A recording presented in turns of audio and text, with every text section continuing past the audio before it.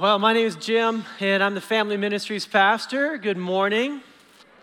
So good to have you all here today and to be here with you. So I started on staff here about 5 months ago in mid-February, and all these last few months I've been here in Arizona alone. And my family has been finishing out the school year and their activities up northern Minnesota for the last 5 months. And so I am excited to be able to say now that they're here.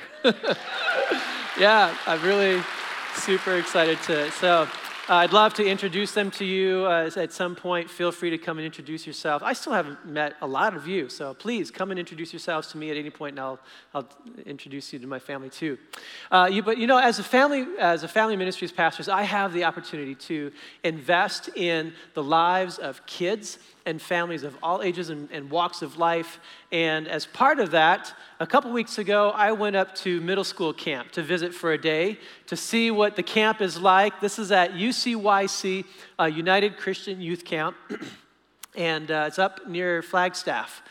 And it was a really great experience. But I got a chance to see what the kids do with their day and what the layout is. But I also got to see what they do at chapel or their worship sessions.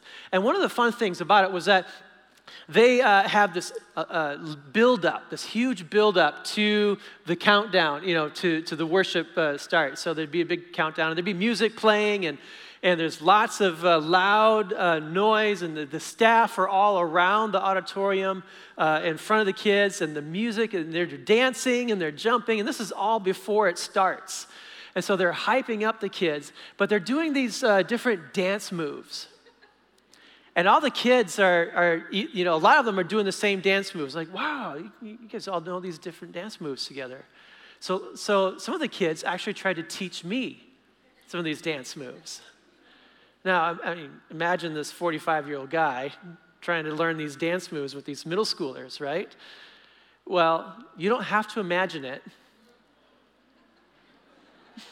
because I'm going to show you. So I've invited a couple of our middle schoolers to come on up and help us out. They're right back there. James and Carter, come on up here. Oh my goodness. Okay. So, being an old guy like me and with a bunch of middle schoolers, it can be really embarrassing and kind of hard. It's super embarrassing for my family too, by the way.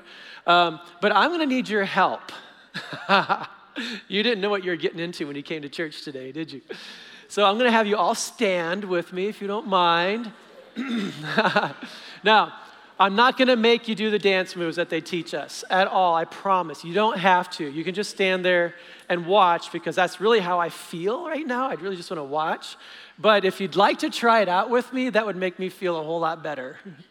All right, so we got James here and Carter, and they're going to teach us some dance moves, right? Yep. Okay, so James, what is the dance move you're going to teach me? It's called the shoot. James is going to teach me the shoot, okay? He's going to teach me the shoot. And so, anybody here know what that is? Yeah, no? Okay. All right. So, first of all, demonstrate for us. All right. Oh. Wow. Okay. All right. That was pretty good. That was pretty good. Awesome. Okay. So, all right. So break it down. What do we have to do? All right. You want to start by kicking your leg. Okay. Kicking your leg. Kind of want to jump with it, yeah? All right. Okay. And so then you want to start, do the hammer. The hammer. 1, 2, 3, 4. 1, 2, 3, 4. Okay. And All then right. You're going to do that. Okay.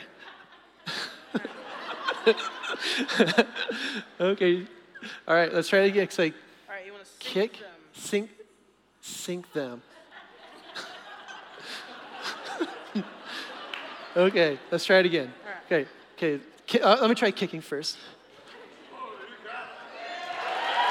Okay.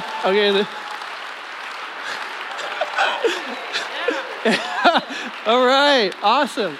Hey, I didn't see any of you doing this. Come on. Okay. All right. Come on over here, Carter. Carter, what are you going to teach me? The orange justice. The orange justice. Is that like a drink? or something? Okay. All right. So demonstrate for us first.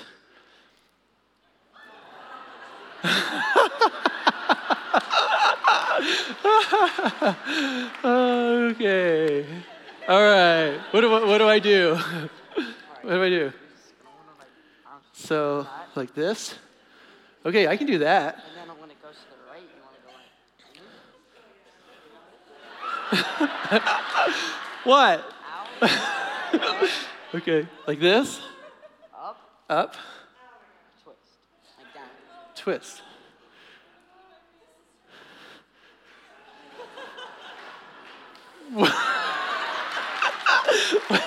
Okay, all right, let's try. Okay, so, okay. Out. Twist.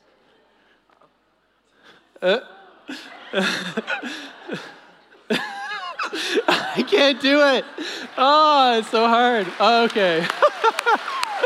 Oh, let's give it a hand. Thank you very much. Oh my goodness. Okay, you can sit down. Oh my goodness. Oh, how we embarrass ourselves. Oh man. So, the funny thing about these dance moves that these kids do is that it's like, they're like, like an earworm, gets stuck in your head. Like these moves, like they grab them like at random times. So I'll be watching a group of middle schoolers. They'll be talking to each other in a circle or something. And all of a sudden you'll see one just break out. Doing these things. And they're just talking and all of a sudden one will just, I mean, can you imagine if we adults did that? Like go to work and your boss is coming to you and he says, hey, so the next quarterly report is due next week. I was wondering if we could sit down and go over the numbers.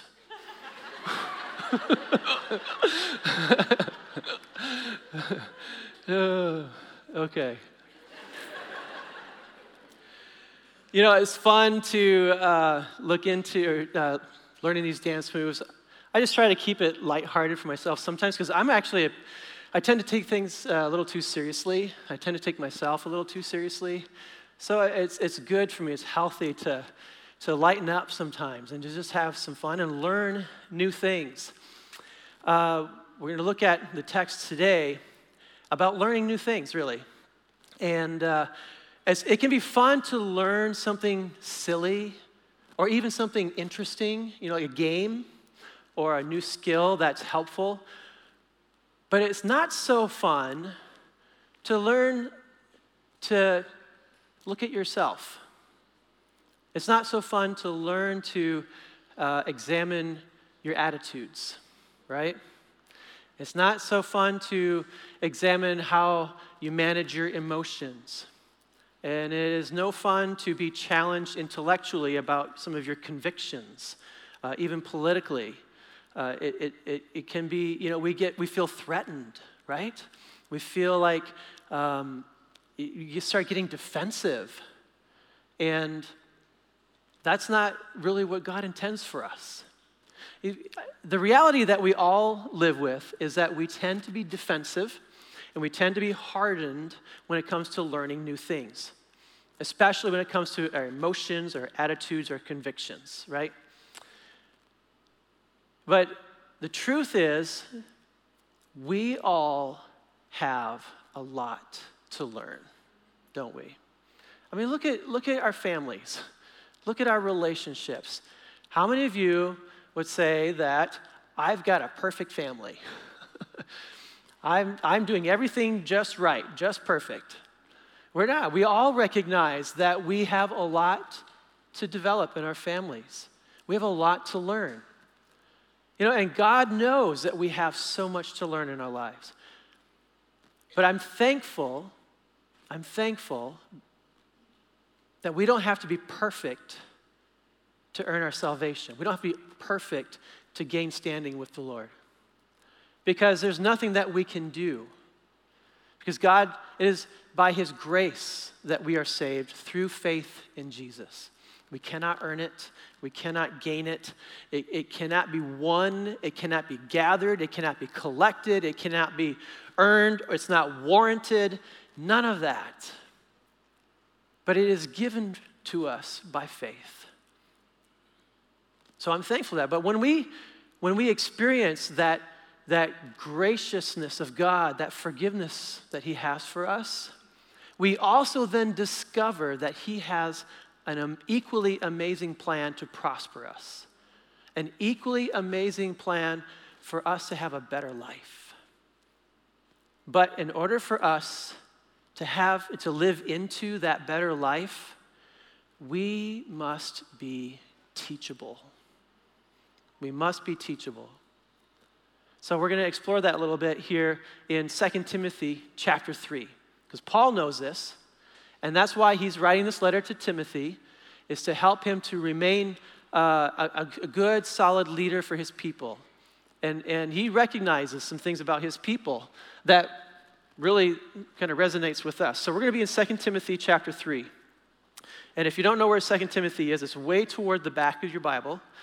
Back after Galatians, Ephesians, and then before Hebrews and Peter and Revelation. So 2 Timothy chapter 3, verses 1 through 17. I'm not going to read them all, but we're going to be walking through it a little bit. Now I'm going to begin by just reading verse 1, and then I'm going to explain some things to us.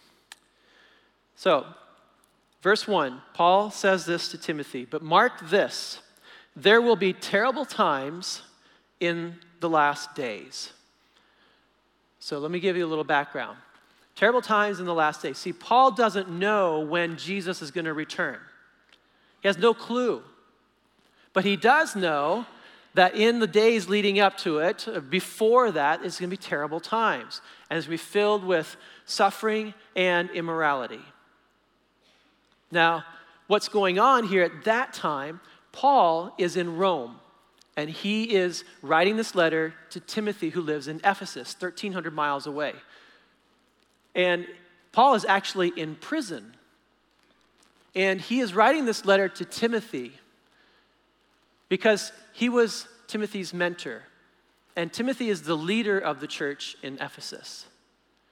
And not too long prior to Paul's writing this, the city of Rome had caught fire.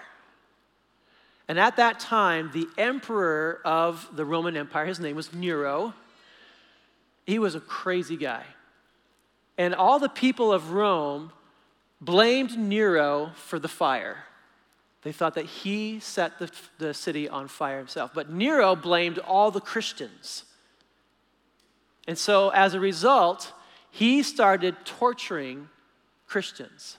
He would actually get them gathered up, and he would line them up on the streets and crucify them on crosses and X's and hanging upside down. And he would persecute them, and he would kill them.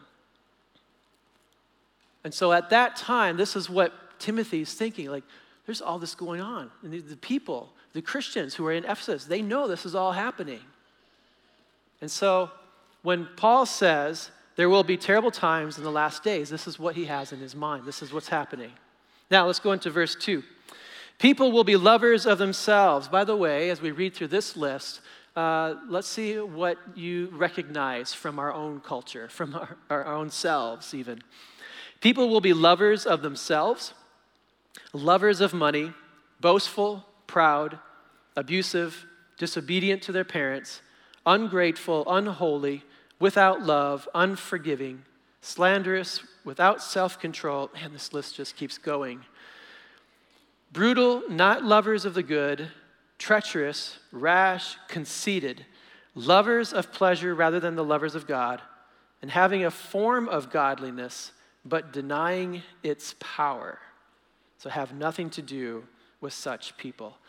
In other words, Paul was recognizing that the people in Timothy's church have a lot to learn about life, a lot to learn about living life, just like us. So then we go into verse 6, verses 6 through 9. And now Paul, in his writing here, he is moving from talking about people in general to a very specific group of people. And they were called the Judaizers, okay? So these Judaizers, and let me explain just a little bit quickly here. A lot of Christians in Ephesus came to be Christians as Greeks. They had no exposure to the Old Testament, to the Hebrew Bible. They had no exposure to Jewish Christianity. They only knew Jesus from their Greek background.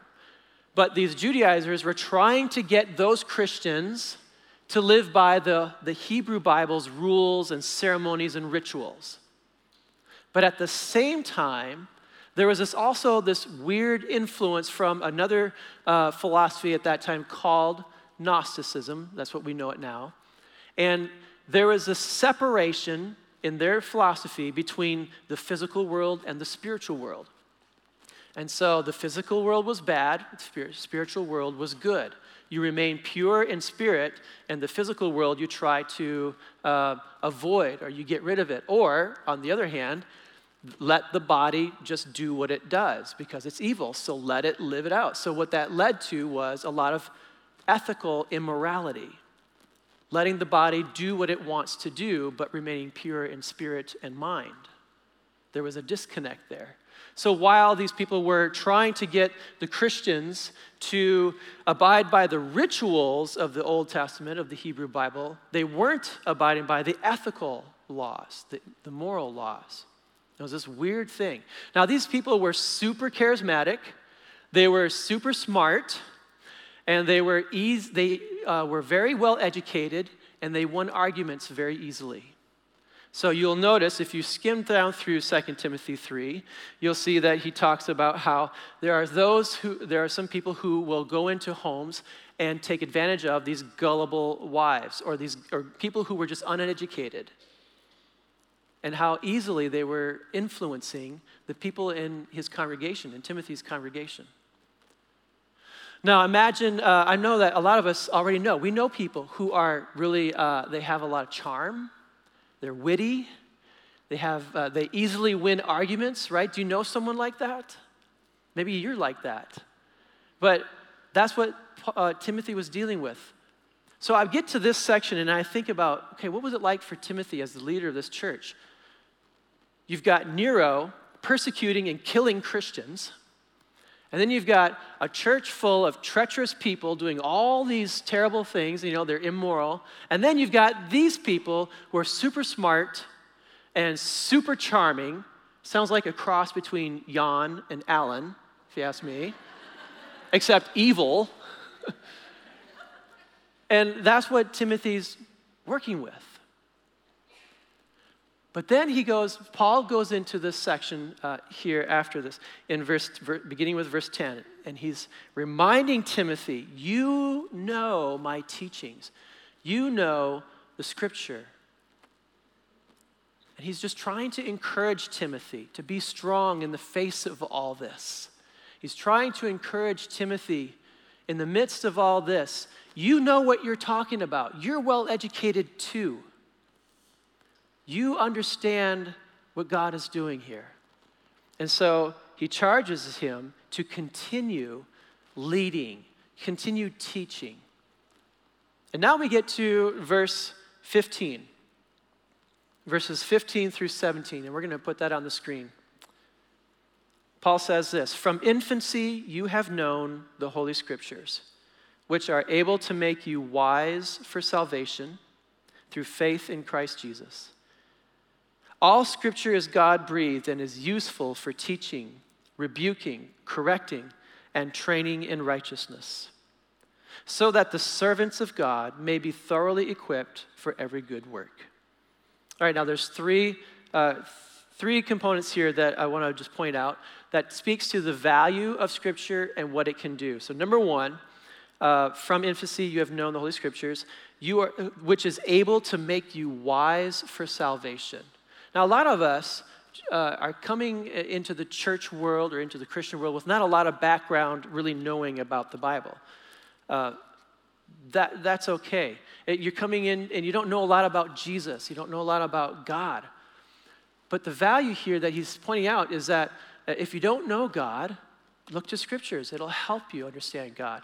Being wise for salvation is allowing the Scripture to prepare your mind and prepare your hearts for understanding the bigger picture of what God is trying to do in this world, and for understanding who you really are as a person. When we look at the scripture and the story of mankind through the millennium, we get a better view of who we really are today and who we are as human beings. And so scripture is helpful for making us wise for salvation. Second, all scripture is God-breathed. It's inspired. It's inspired by God. Now let me just, in case some of you don't know this, human authors wrote the scriptures over many hundreds of years. And these were just humans that were guided by the inspiration of the Holy Spirit. Now they wrote out of their own thoughts. They wrote out of their own hearts. But they were guided by the leading of the Holy Spirit in doing so. And the authors of the scriptures, many of them were either prophets who then demonstrated miracles, performed real miracles by the power of the Spirit of God in their lives, in the lives of other people around them. They performed miracles, and so therefore the evidence backs up their authority to write. Or they had direct connections with Jesus. They were his direct disciples. And many of them even were able to perform the miracles by the power of the Holy Spirit. So the people that are writing the scriptures to us it's not just some random guy or random person taking it upon themselves to be the voice of God. They're writing with the authority of the Spirit of God. And then third, scripture is useful for teaching, rebuking, correcting, and training. If you want to understand these things, the scripture is useful for teaching, for correcting us, and for training us. So we come back to where we started now. We come back to scriptures are useful for teaching, but here's the question: are we teachable? Are we teachable?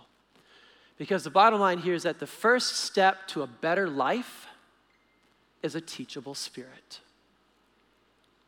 If we're going to live into this amazing life that God has intended for us, we have to have a teachable spirit.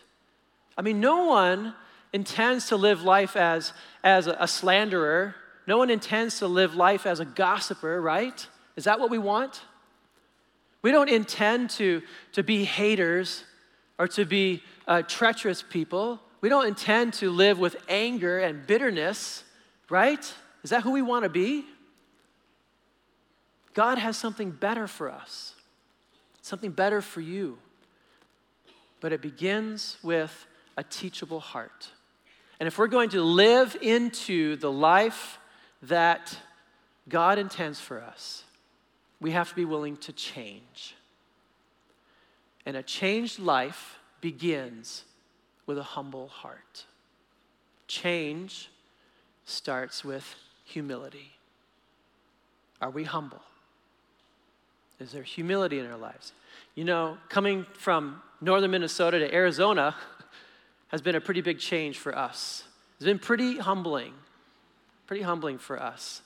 But I'm thankful that I have people to teach me about what it's like to be here in Arizona.